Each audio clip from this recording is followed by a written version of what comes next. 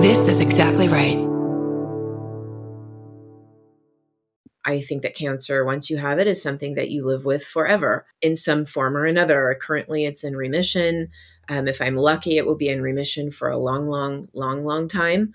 I don't believe that it's something you survive, like you survive a car accident or you survive an earthquake, right? Like if you survive it, you made it. You're out the other end. It's over. You've moved on. Like with cancer, it's not. You don't really ever have that luxury.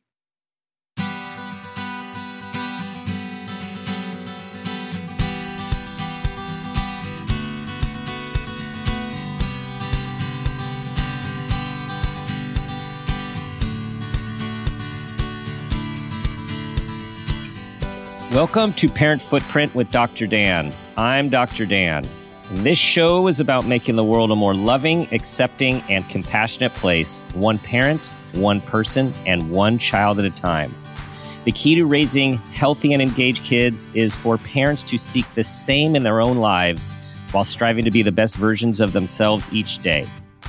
No matter who you are or where you came from, with increased awareness, you can be purposeful about leaving a healthy footprint for your children, your family, and all those you care about, while living your own life to the fullest. Today's show is lies, cons, page turners, and single parenting with Julie Clark. Julie is the New York Times bestselling author of The Last Flight. It has earned starred reviews from Kirkus, Publishers Weekly, and Library Journal, and the New York Times has called it thoroughly absorbing. It's been named an Indie Next Pick, a Library Reads Pick, and a Best Book of 2020 by Amazon editors and Apple Books. Her debut, The Ones We Choose, was published in 2018 and has been optioned for television by Lionsgate. Her latest thriller, which we are talking about today, The Lies I Tell, was just released. And I'm saving my comments for a few moments on that book. Julie lives in Los Angeles with her two sons and a golden doodle with poor impulse control. Julie, welcome to the show. Thank you. I'm happy to be here. Okay, so I had your book and I've gone through my regular prep routine. Yeah. And I'm like, it's really busy. I'm just gonna have to skim this one just to get the gist of it. And I opened it and I started reading, and that was it. Like that was it. I changed things in my schedule. I mean, I was not only riveted, I was thinking about it all the time when I wasn't reading it to get back to it and thinking about your characters. So I just want to say, and everyone listening, this is no joke. It just grabs you from the beginning. Yay. That's always good to hear. Thank you. Always a balance to talk about the book without giving up too much. So these people, actually, I'm going to let you set the stage before we take a deeper dive into it. Right. So go for it. So The Lies I Tell is the story of Meg Williams, who's a con artist who travels the country under assumed names, creating elaborate backstories to back up whatever lies she's telling. She's sort of refining her craft over the course of a decade so that she can return home to Los Angeles to pull her final con on the man she believes destroyed her childhood, her life, her future. But what she doesn't know is that there is a woman in Los Angeles waiting for her to return. An investigative reporter, Kat Roberts, who was collateral damage on a con that Meg pulled a long time ago. And Kat blames Meg for the destruction of her career. And so it's a cat and mouse story where you're not really sure who's the cat and who's the mouse. Kat's plan is to infiltrate Meg's life under an assumed name, create an elaborate backstory to back up her lies, and to bring Meg down and expose her for who she really is. But what Kat doesn't realize is that Meg's plans are not crystal clear, and it soon becomes unclear who Meg is really, who Meg's true target is. And this question of that unfolds throughout the book, this complexity between revenge and justice. Yes. Right. And it seems at times there's a fine line distinguishing the two. Yes. I mean, there's a line in the book that says the only difference between revenge and justice comes down to who is telling the story. What Mm-hmm. side of the Mm-hmm. story are you on? Is it revenge? Then you're the victim. Is it justice? Then you're the perpetrator. So, it just, I think that the two can be interchangeable. So I'm always so intrigued, and I was, thinking about obviously this our conversation today as I was reading and thinking, where do these characters come from, and do they end up taking on a life of their own within you? What's that process of character development? Yeah, they start really just with an idea. So I was listening to a podcast about a con artist in Australia, some guy who like cons women out of money and their families out of money and like can't lose investment opportunities.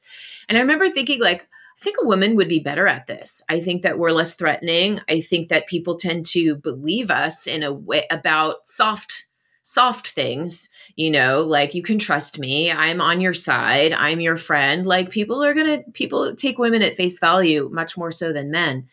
But women are also vastly underestimated by powerful men in particular. And so that's sort of what Meg, my main character, leans into. She sort of takes advantage of the fact that women are perceived as not as competent, not as smart, not as capable as their male counterparts. And she relies on that heavily in order to take advantage of people who she believes deserves it. I think my characters really do come from, they do evolve as the story progresses. As I start figuring out what the story is about, then my characters start shifting to serve that purpose. But they start Mm-hmm. pretty bare bones and pretty two-dimensional at the very, very beginning of drafting. And it isn't until I figure out sort of what the overall theme of a book is that I then go back and start really shaping my characters to fit within that Mm. story vision. Do they live within you during the process of writing? I mean, do you hear, in a sense, like their voice or their thoughts, or is there compartmentalization for you? I mean, I think that they feel real to me in a way that, Mm-hmm. I mean, having created them, I know they're not real. I invented them.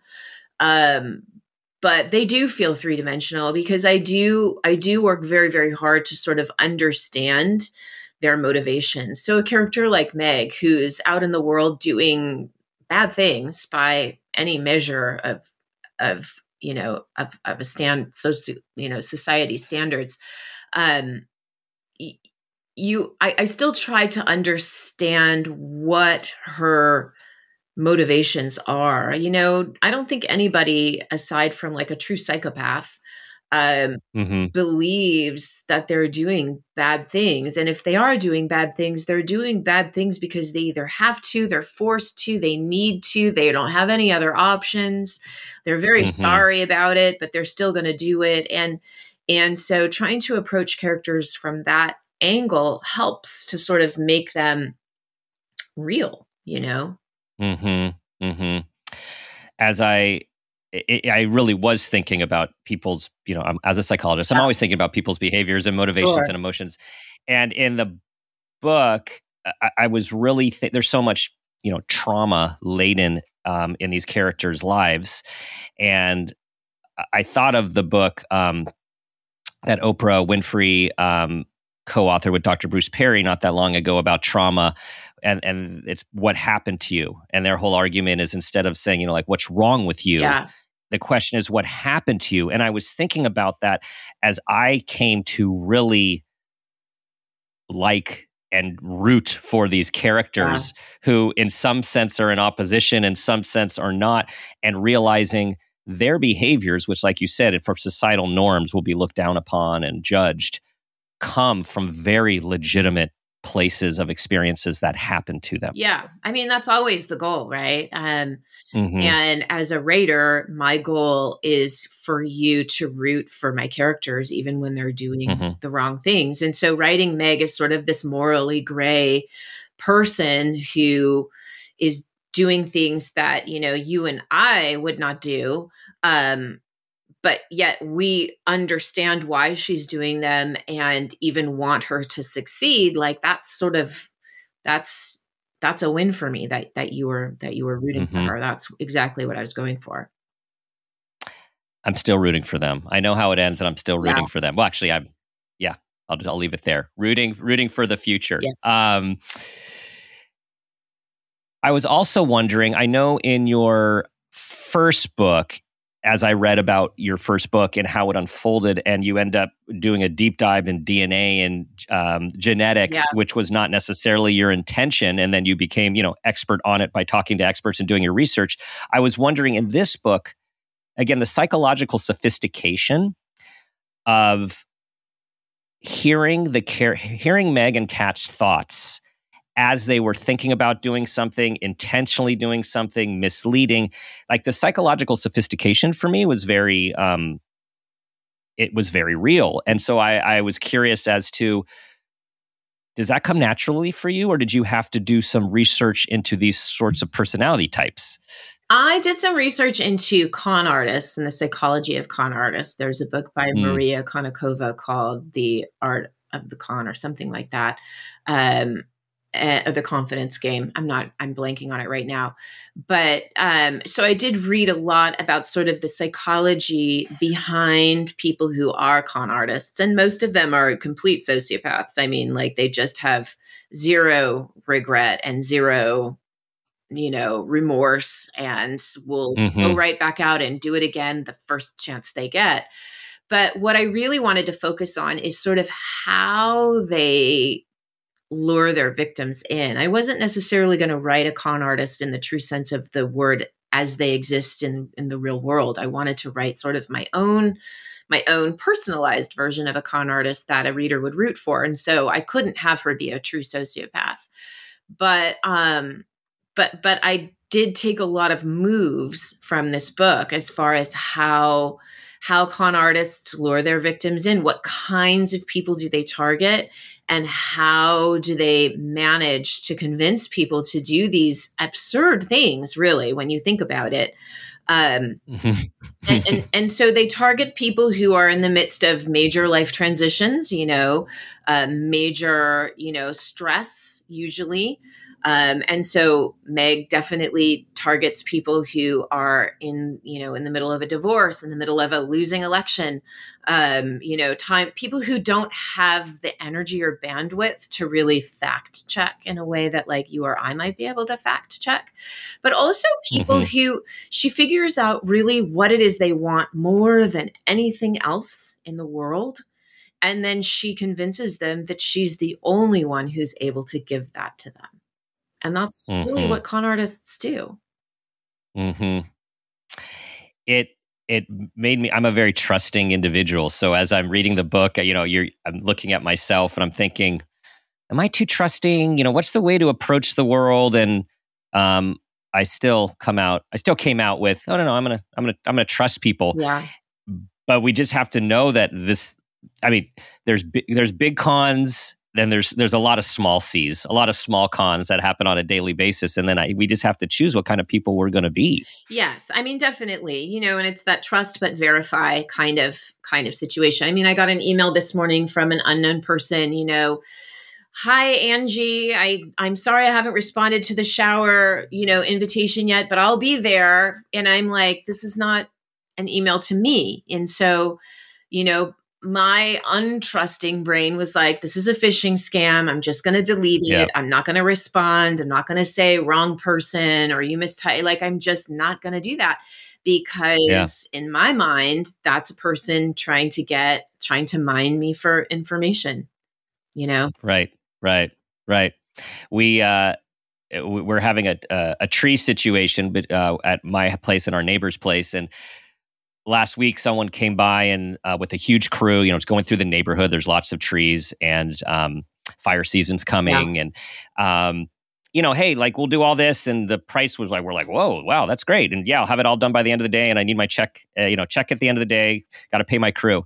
So we did this. They did a lot of work, and we wrote our checks. He's like, I'll be back in the morning to pick it all up. There's huge piles of slash that need to be all chopped up. Chipped up, and just never coming back. We're texting him, I'll be right there. I'll be there tomorrow. And then my neighbor and I were kicking ourselves like, gosh, we trusted. We should have, waited. Like, you finish a job And then we both came out on the same side, which is like, that's not how we live. Yeah. Like if we say we're going to do something, we're going to start with trust, but sometimes, anyways, I'm still texting, so we'll see how the story ends. But it's like, I think we have to choose as people how to be and where to discern. And like you said, if these days with fishing expeditions, that's one level of trust, but face to face with someone who shakes your hand and, you're having at least a little relationship. I don't know. We have to choose to trust or not trust. Yeah, no, I agree with that. Yeah. So you have been a professional writer for less than 10 years. Mm-hmm. Yes. And that's not a lot of time to have achieved the literary success that you have in my mind. And so, first of all, amazing. Thank you. Second of all, it didn't just start in 2013. So what's the backstory of you becoming a writer? I mean, it's something that I always wanted to do, even when I was a kid. I remember reading books and thinking like, I want to do that. I want to write something like that. I think I could do that. And then growing up and going to college, I had my BFA in graphic design of all things, and realizing that isn't really the path for me. And then... Oh, but that's in the book. Graphic design is in this latest book, everyone. Okay, there's just a piece of that. Yeah. I was like, it is. Yes. Yeah. Just a piece. Yeah. Yeah. And so I fiction was always something that I wanted to do. And I took some classes. I worked in fundraising at Berkeley in the athletic department there for like 4 or 5 years. And as an employee of the university, like I was able to take, extension classes. I think I took them for free. I don't know if they're still offered for free, but anyway, I took some creative writing classes there, and it was always in my 20s. I dabbled in it and never really went anywhere. And then, I got married, I had kids, I got divorced, I was a single mom, I'm a full-time 5th grade teacher. Life kind of gets in the way, And so in around 2013, I sat down and really just started thinking about like, well, here I am, I'm like 40 something years old, 42, 43. And I just wasn't really sure if teaching was what I wanted to do for the rest of my life, until retirement, or if there was something else. I know my kids were in preschool and I was having a really hard time paying for it. It was a phenomenal preschool that cost probably like the rent on a small apartment. Ivy League education. Pretty much. Yeah. And so it was every month. It was really, really hard for me to write that check. I was, scraping the bottom of the barrel. And I remember thinking like, maybe I'll just write a book, sell a book, and then I'll be able to afford preschool, which is, every author in the audience is laughing right now because that's not how it works. And it's never that fast. And so I think by the time I sold my first book, my boys were in 4th and 1st grade, something like that, 2nd grade maybe. And yeah, I mean, like I had blown past the preschool years and was still working on it, and it just became something that I wanted to accomplish. It was something that I worked on quietly. I didn't, make a big announcement to anybody in my life. I'm writing a book, and I just kind of sat down and tried it and wrote a book, and it went nowhere, and I couldn't get an agent with it. And so I wrote another book, and that's the book that got my agent. And that's the book that became my debut, The Ones We Choose. And things just took off from there, Well, and for people to know that, because being a single mom and being a teacher, which thank you for adding that. And when I got through your bio and then read more about you, and I'm like, oh my God, one of the most important things you do in the world is not in your, your literary bio, that you are a 5th grade teacher, like working with these people. So more about that in a moment. You were writing from 4 to 6 in the morning. Yes. And initially, and I related to that. We had, at the time of I was doing my first book writing, we had 3 young kids, and that was who didn't sleep like your kids. We did not sleep for a very long time, and that was the only time that there was quiet before the workday started to do the writing too. So in some respects, it was the most peaceful time of day and most productive time of day. once I dragged myself out of bed really tired. And so like what was that process for you? I mean, it's the same. I mean, it's like my alarm goes off at 3:45 Mm-hmm. and I don't want to wake up, but I do because Yeah. that's my Yeah. job. And in, these days, like I get paid to get up at 3:45 and work. So I need to do that. Yeah. It's Right. not Right. it's not really optional at this point because there's work to be done and I only have these 2 hours or so, 3 hours maybe in the summer to get it done. So, it just becomes something that you do, and I go to bed Mm-hmm. very early. I'm as usually sleep by 9 at the latest. Mm-hmm. Um, Mm-hmm. and my boys are older now and much more independent, and they don't need me to enforce a bedtime, and they don't need me to, cut their fruit for a snack at, 8:30 or whatever time they want to eat it. They're Mm-hmm. pretty self-sufficient. And so it's easy for me to live in this way. Mm-hmm. And then there was a period of your life where you were given more time to write in because of a reason that no one wants. Yes, And you are a cancer I survivor. am. In 2015, I was diagnosed with breast cancer. I had a double mastectomy. I went through chemo and radiation. I was lucky enough to be able to take that time off from work. I went on disability. And I remember thinking, it was before I had published anything, but I was working on the book that would become my debut. And I remember thinking, like, this will be so great. I'll have all this extra time to write. And I didn't really use it. I didn't really, I mean, and granted, there were other things going on and, Right. but Right. I did make a point of waking up at 3:45 every morning. My boys at the time were Hmm. in fourth and first grade. And what I wanted them to know more than anything was that everything is fine. Nothing has changed. And they knew that as long as I Mm. was still getting up at 4 in the morning to write, then everything must be okay. Because if things were Yeah. not okay, then she wouldn't be still getting up so early.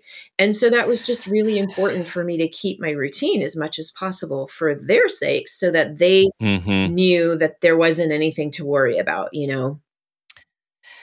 That is that's mindful parenting right there. I mean, there's nothing more important than giving our kids a sense of security.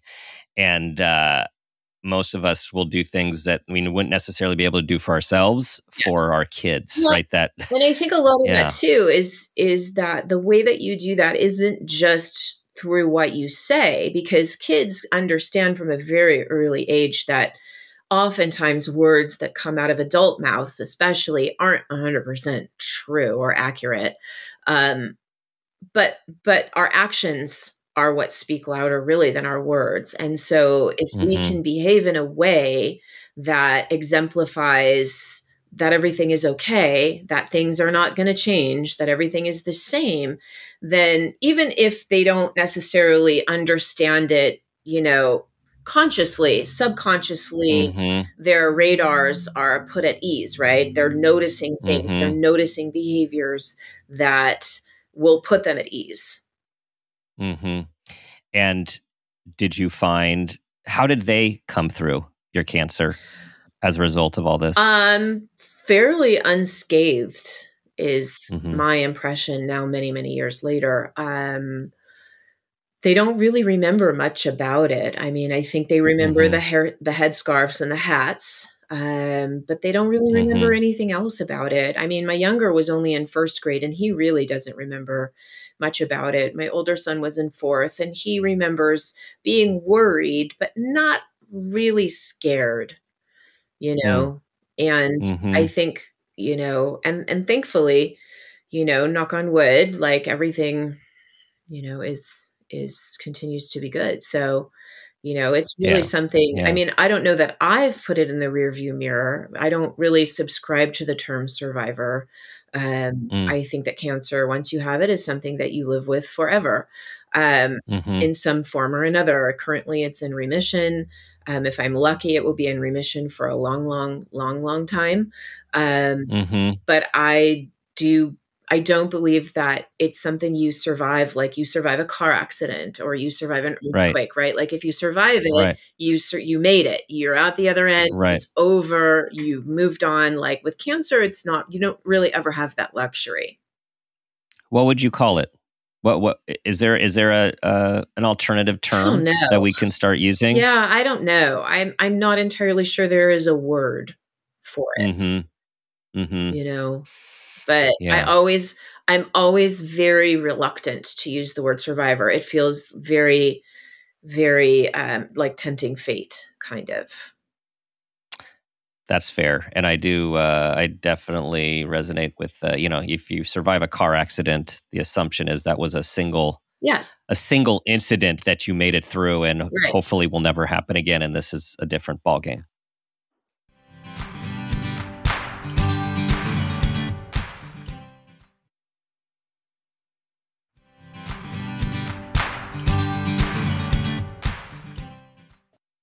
So, fifth grade teacher, author, touring to promote your books, Yes, and single parent. yes.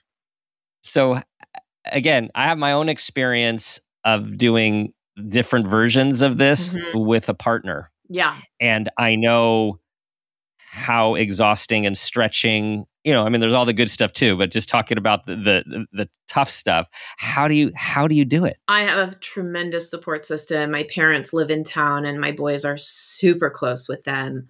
And Mm-hmm. so anytime I need coverage or whatever, they are happy to step in, and the boys are happy to be with them. So, it Mm-hmm. really is a team effort. It's true.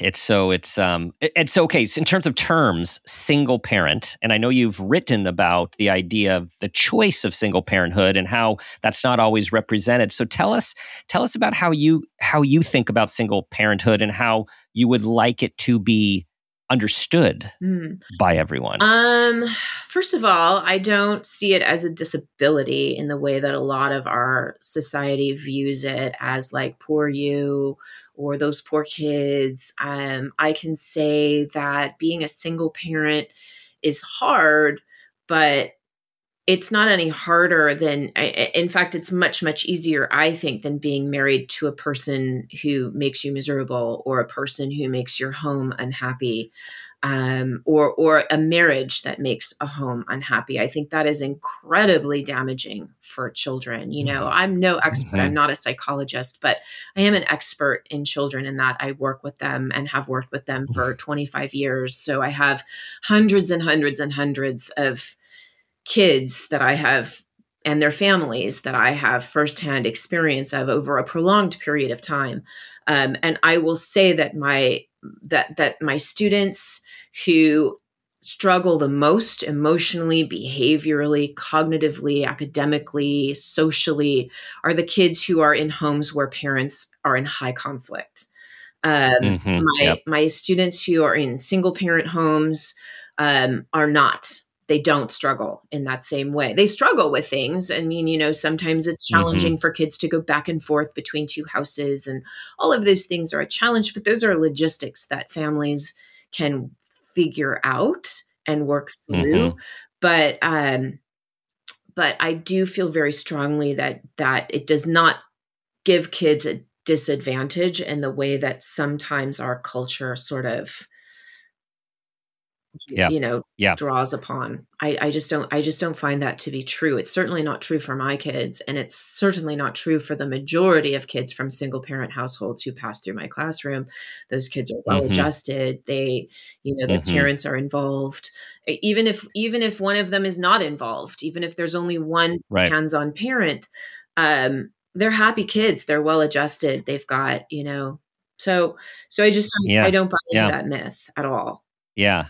I agree with that from my professional experience as well. These days, families, there's Yes. multiple different looking families, different formations, ideas.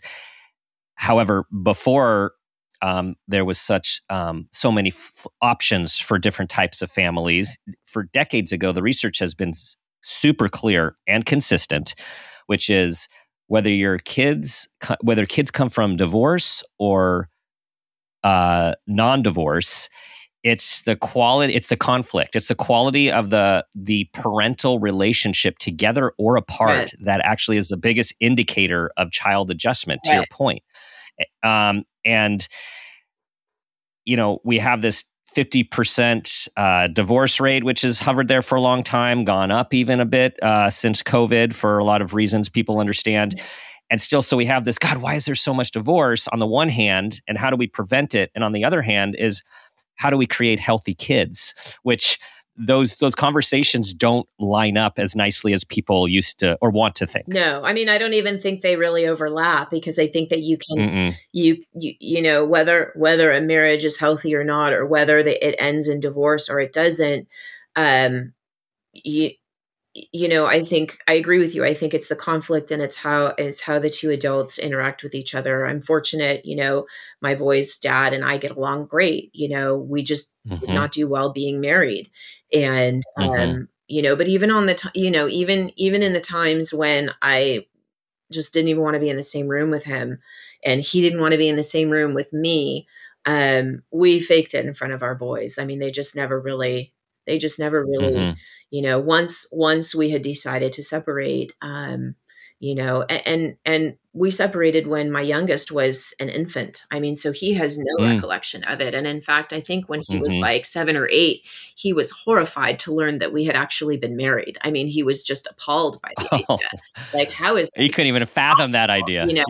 My older does remember it, and he remembers a lot of conflict. He remembers a lot of yelling. He remembers a lot of anger. And, for a long time when he was in preschool, he had a lot of anxiety about, everybody getting along. And, it took him a long time to grow out of that. It took him a long time to sort of move beyond that. But, I think both of my kids very much understand why we are not married, would not want us to be married. And, that's, I think, healthier for them that we're not. And I think they recognize that. There's a lot of people dealing with this, a lot of people listening who are perhaps contemplating separation, or in a separation, or going through a divorce. What are your greatest, pieces of wisdom from your experience of, like, what would you suggest they lead with when going through a difficult process for themselves and trying to guide their kids through it? First of all, get therapy, get yourself into some individual therapy, because I think that, however many good friends you have to lean on, there's no better friend to lean on through a tough time than somebody you pay to be your friend, because you need your friends to be your friends, and you need your therapist to be your therapist. So if it's possible, if you can afford it, unfortunately in our country, that's not always feasible, get yourself some therapy. I would say, the idea of divorcing, especially when you have kids. And for me, I had very young kids, 3 and 9 months old. I think that you need to have a support system. You need to have something in place to help out with childcare, whether it's friends or family. I think that's important as well, because you can't do it by yourself. It's just not possible with appointments and, tasks that you have to do, and the unraveling of a marriage can feel overwhelming. And I would say that, don't get overwhelmed by all of the things that need to be done, but just look at what's the next thing that needs to be done and just focus on that. That's wisdom right there, right? Try to stay as much in the present and the one thing at it, like eat that elephant one bite at a time. Right. It's a lot. Yeah. Now having teenagers, I'm wondering about that experience. Dr. Kenneth Ginsburg has been on the show a few times, and he has a new book that's coming out called Congrats, You're Having a Teen. And one of the main points of it is he's a myth buster about, a lot of the literature and the terminology. It's like it's back to surviving your child's teenage years, and like people brace for the storm, the inevitable storm. What's your experience been like with your boys? I'm afraid to say because I don't want to jinx it, but my boys are both. I mean, I have an almost 17-year-old and a 13-year-old. And they're delightful. They're funny, they're wry, they're sarcastic, they're smart, they're thoughtful, they're informed. They like to talk about current events. Um, one of them loves to talk about his feelings. The other one is a little more reluctant, but will do it. I think for me, and I think that this is also just a byproduct of it being the three of us for so many years. Like we're very, very close, and we've been through a lot, and we talk all the time about stuff. We just,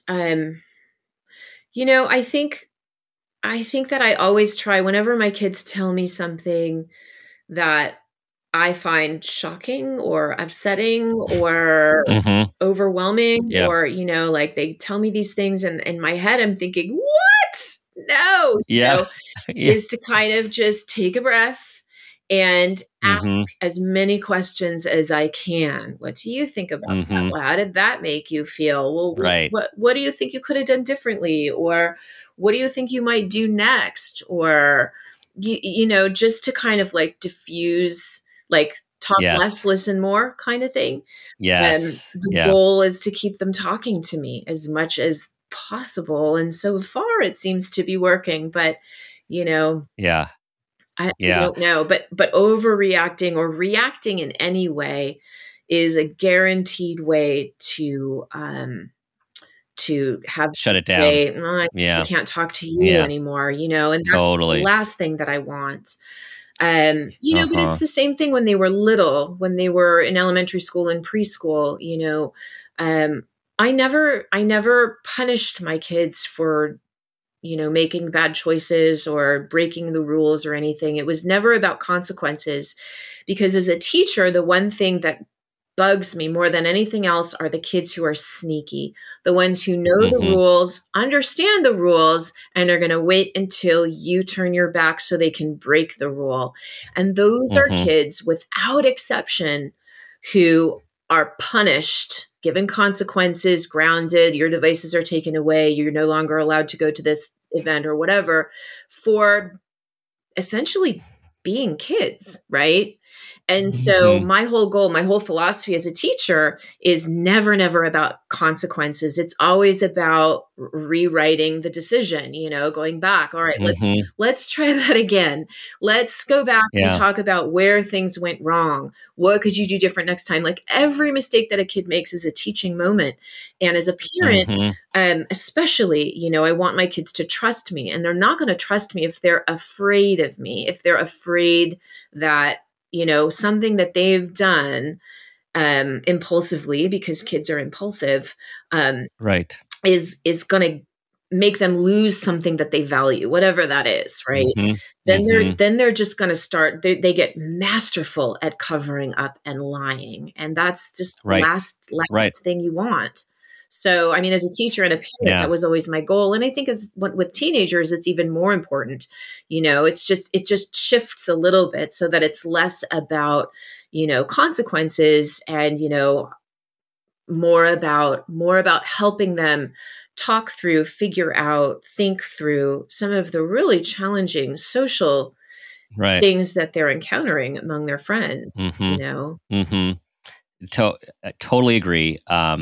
I think of a few things. I think of a parent talk I went to years ago about adolescence, and it was the therapist was saying, okay, so when you're a teenager, you're driving your teenager and they're in the back seat and they say, oh, at the party, there were all these people using drugs and doing this and that, and all these thoughts go in your mind. And she asked the audience, so what should you say? And people said all these different things. And she said, I'm going to make a different suggestion. The suggestion is for you to say, and just keep them talking like you're saying. Exactly. Keep them talking. And then I also you were making me think of Kelly Corrigan's book, Tell Me More. Yes. With this, right? Just that's what you're doing. Like, okay, tell me more, and how important that is, because the moment, and I've, emulate to be a certain way, and then, I'm still a real person and parent. Best intentions, you ask that wrong question or you react in a little way, this wonderful waterfall just turns off and the conversation is over. Yeah. Just by one little misfire. Yeah. Yeah, no, it really Yeah. is true. And, it's almost like their radars are tuned up to level 10 too. And so any slight change in your breathing and they hear it, they notice it Yeah. and they back up a little bit. So, no pressure, parents, at all. I mean, none. Just don't say the wrong thing. Right. That's it. Right. Yeah, Right. always do the right thing. But, and the other thing I would say too, though, with teens especially, is owning your mistakes. And, when you do, because you're going to overreact about something, is to go back and say, you know what? I really overreacted and I am really sorry that I did that I didn't mean to. My feelings took over. You know what that's like when your feelings take over and you're not thinking rationally, but like, after years of me giving them do-overs for impulsive, irrational behavior choices that they've made, like they do offer me the grace of getting my own do-over. Can I get a second chance to hear what you said and make a different choice in how I react? Because I really, really want to. It's so important, and it's wonderful modeling. I think a lot of times parents, we feel that we're supposed to never do anything wrong, have all the answers, be able to act in the moment precisely, say the right and do the thing at the right time. And it's so not like that. It's and impossible. What that does is it's impossible. No. It creates tension. It creates this weird, like our kids, start to think. Perpetuates a lie. And then they realize later, like, oh my God, they've been lying to me all this time. I thought they're the expert. I mean, I think at some point in the pandemic, it was early in the pandemic before anybody had been vaccinated. And, my older son wanted to meet a friend outside. And I was like, yes. No. Yes. No. Yes. Okay. Yes, you can go. No, you can't go. And he's looking at me like, are you crazy, woman? And I just looked at him and I said, this is really hard. I don't know what to tell you. I don't know. Like, I'm very torn. I want you to be able to socialize and see your friends. But I have this very real concern about exposing you, me, your brother, grandma and grandpa to something that could potentially be dangerous. And like, I have to weigh both of those things. And I'm the only grown up in the house. I have no help, Totally. And he just kind of was like, just let me know when you figure it out, But I think that showing them sometimes that it's hard and that you don't always know what the answer is and that sometimes you're wrong or you change your mind, like that doesn't diminish your authority. I think people are terrified of losing their authority. But what I think loses your authority more than anything is the insistence that you have it in the first place. I think you see right through that. Totally. Control. In The Road Less Traveled, Scott Peck, an amazing book. In the parenting piece, he talks about, it's always stuck with me. I read this long before I had kids. And he said something like, it's not whether you say yes or no about what your child is requesting. It's that they know that you took the time to consider it. Yeah. And that has always stuck with me. And in my hardest conversations or hardest situations with our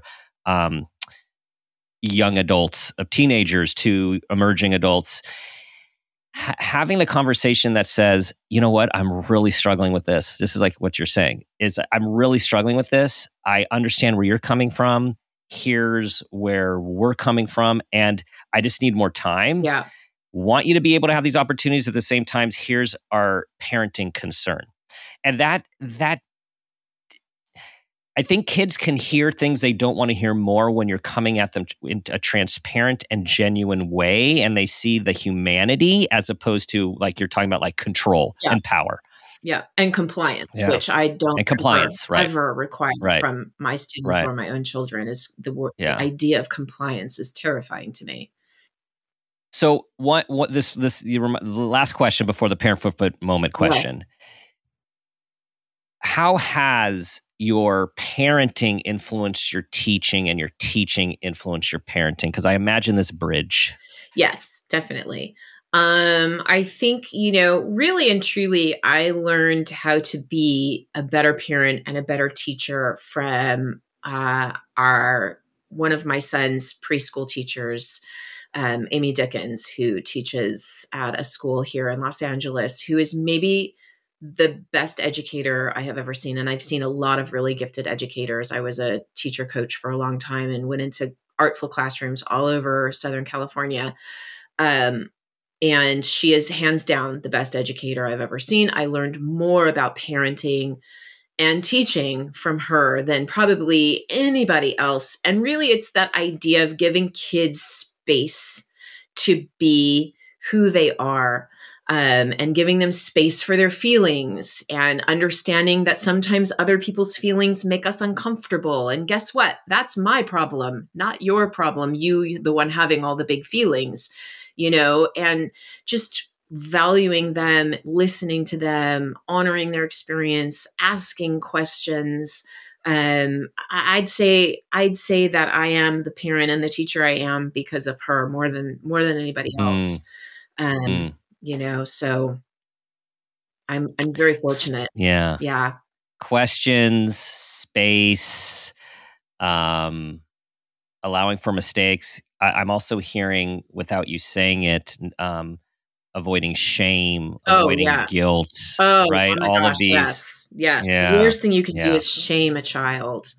I mean, trying to remember that these are human beings with feelings, emotions, wants, and needs.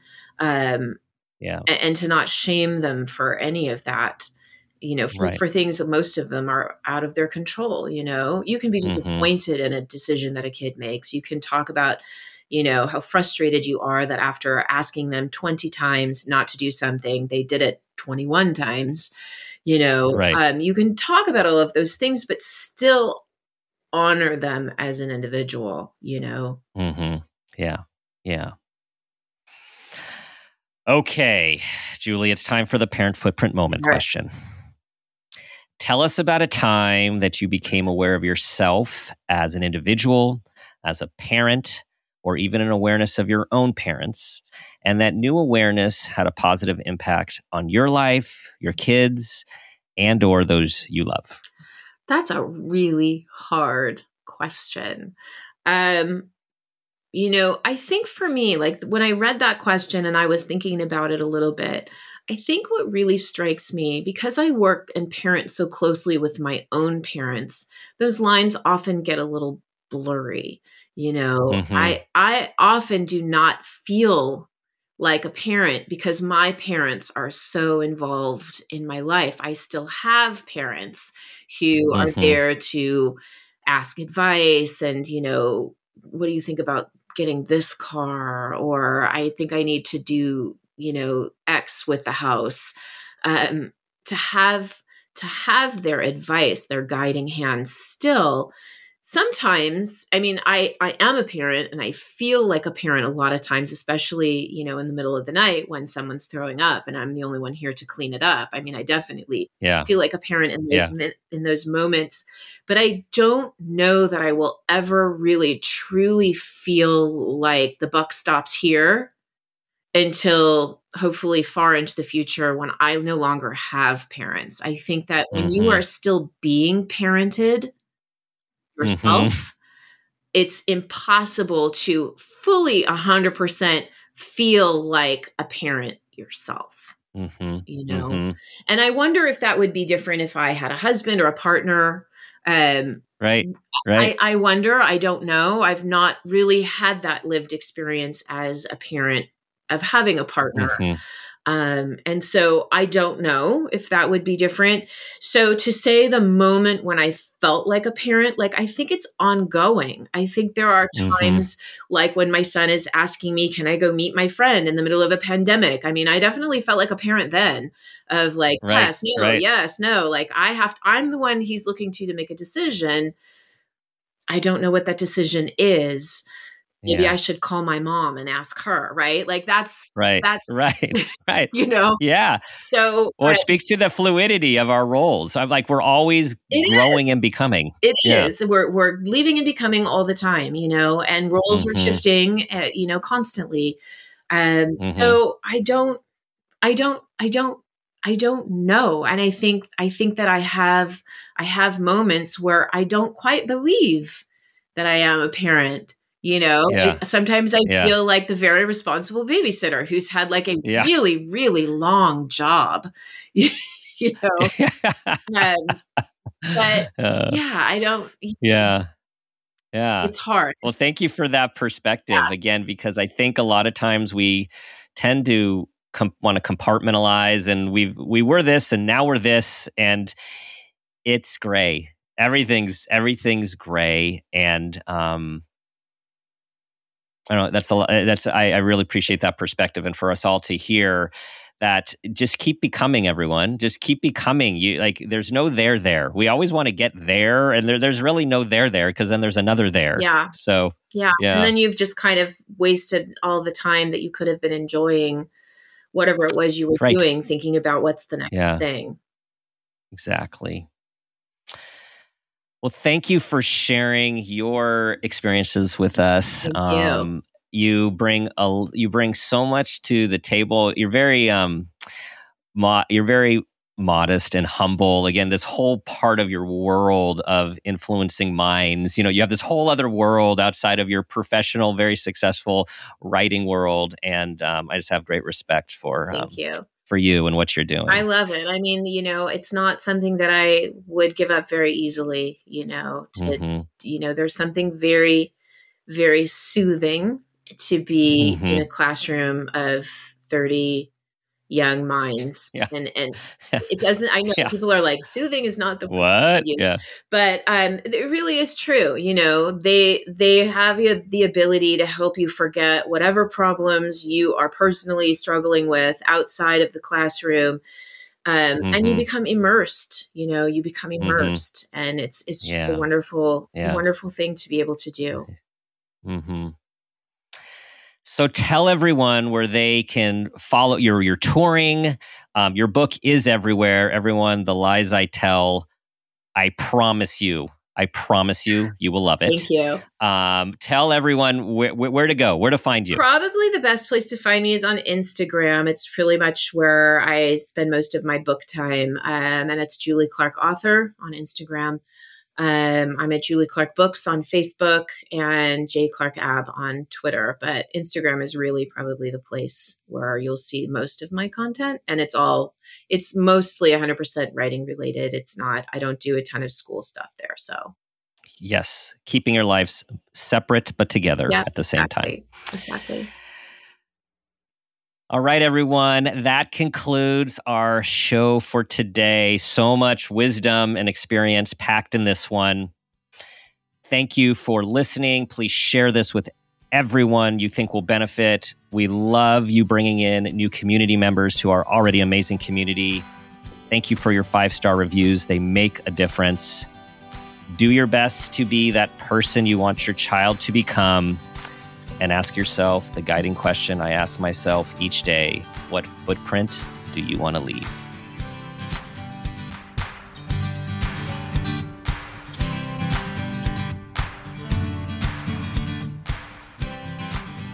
This has been a Peters and Rossi production. Parent Footprint with Dr. Dan is produced by Laura Rossi. Our engineer is Phil Rossi. Theme music is Strummer Man, composed and performed by Pro Tunes. Artwork is by Garrett Ross. Follow us on Instagram and Facebook at Parent Footprint Podcast and on Twitter at Dr. Dan Peters. For more information, go to exactlyrightmedia.com.